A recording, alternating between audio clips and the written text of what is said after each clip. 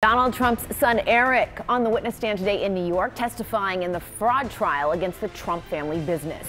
Don Jr. finished his testimony earlier today, and the brothers are executive vice presidents at the Trump organization. They're also co-defendants in this trial.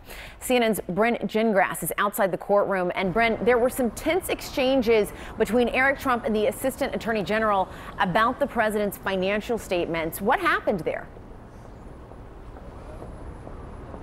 Yeah, Jessica, it's important to keep in mind as we follow this trial, these financial statements are the heart of the case. And so when the state's Attorney General, Assistant Attorney General was questioning Eric Trump on the stand, she was asking him questions about how long has he been aware of financial statements? Has he had any part in preparing those financial statements? And Eric Trump essentially, under oath, said that he wasn't even aware of financial statements until the investigation from the AG started just a few years ago. Well, the Assistant Attorney General questioning him brought up emails, brought up phone calls, brought up testimony from prior witnesses, making it clear that he had knowledge about his father's financial statement of conditions from more than a decade ago. Let me bring up one graphic to show you exactly what was said on the stand. The question was, so you did know about your father's annual financial statement as of August 20th, 2013, didn't you? And that was from the state's attorney, and Eric Trump responds, it appears that way, yes. So a little bit of a contradiction in the testimony of Eric Trump. This led to a very tense exchange. Our fellow colleagues in the courtroom say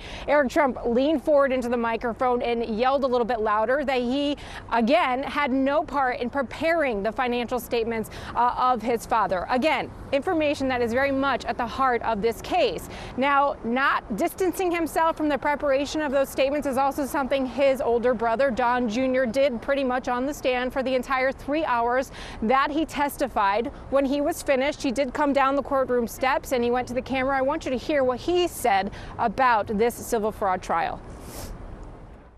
Before even having a day in court, I'm apparently guilty of fraud for relying on my accountant to do, wait for it, accounting.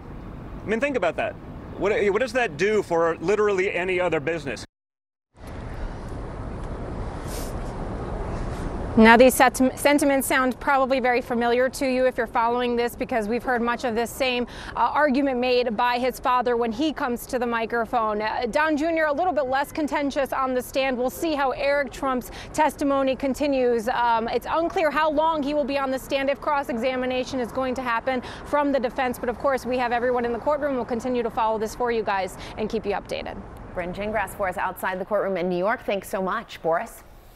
The fate of Trump's business empire may be on the line in New York, but his dominant grip on the GOP primary race appears to only be growing tighter. However, one Republican rival is rising in the polls, and this morning, South Carolina Governor Nikki Haley, former governor, laid out how she thinks she can catch the 2024 frontrunner. Listen. I do think I can catch Trump, and yes, he has a good lead on us, but the reason he's got a good lead is we still have a number of candidates in the race. As you see that wind down, as you see that field get smaller, you're going to start to see his lead get soft.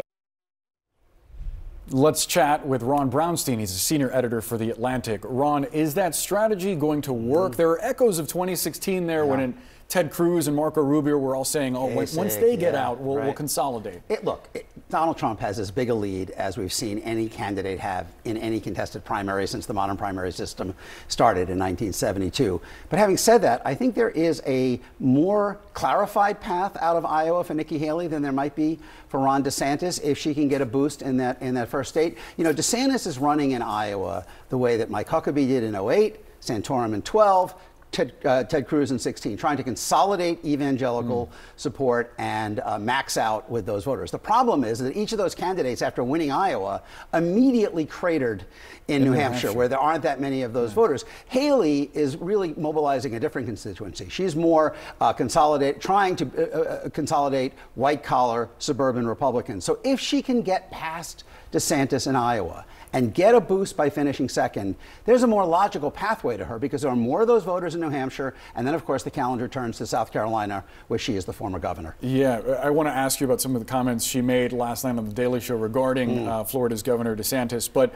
to what would you attribute her rise in the broader sense? Do you think it's a sign that some in the party are ready to move on from Donald Trump in a way that is significant to the race.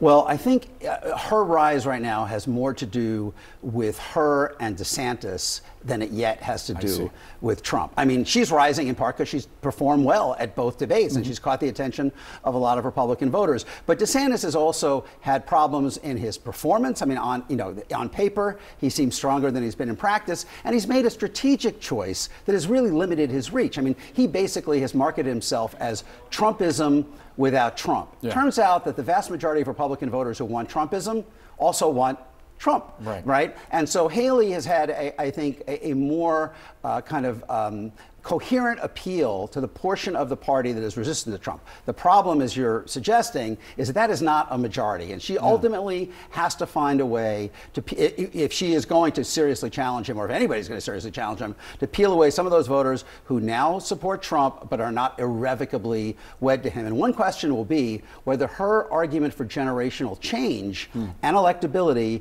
will prove more appealing to those maybe sometimes Trump voters than DeSantis's version of Trumpism without Trump. You mentioned that her ascendancy is tied to how well she's done in debates. Obviously, there's one next week. We don't expect that Donald Trump is going to be there, but should he take him on more directly now? Is it time for her to pivot to focusing on Trump?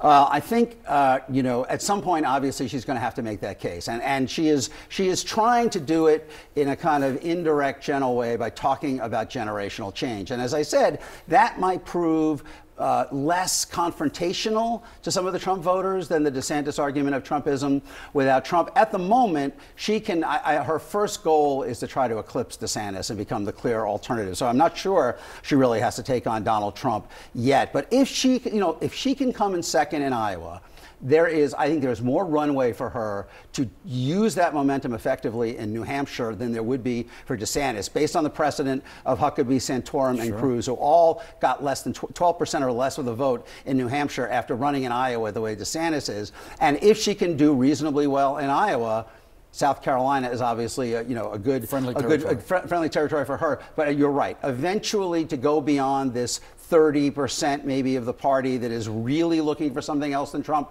she's going to have to find a way to convince some of those voters now with Trump. Ron, I promised you a question on Haley talking about DeSantis. She made a joke on The Daily Show about him in high heels. There's this story out there about him potentially having lifts in his boots. She talked about if he's wearing high heels, then he should be able to run in them.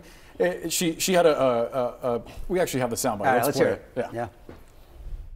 Are you wearing higher heels than Ron DeSantis next week at the debate so you can look taller than him on the stage? I don't know. We'll have to figure that out. I can tell you, I've always talked about my high heels. I've never, hid that from anybody. I've always said don't wear them if you can't run in them. So we'll see if he can run in them. She seemed to take some joy in that question, but we've seen Ron DeSantis now several times try to reset his campaign. It hasn't really worked. Do you think we've seen the high point, pardon the pun, of Ron DeSantis' run for the presidency? I keep thinking of Ginger Rogers. She did everything Fred Astaire did, backward and in heels.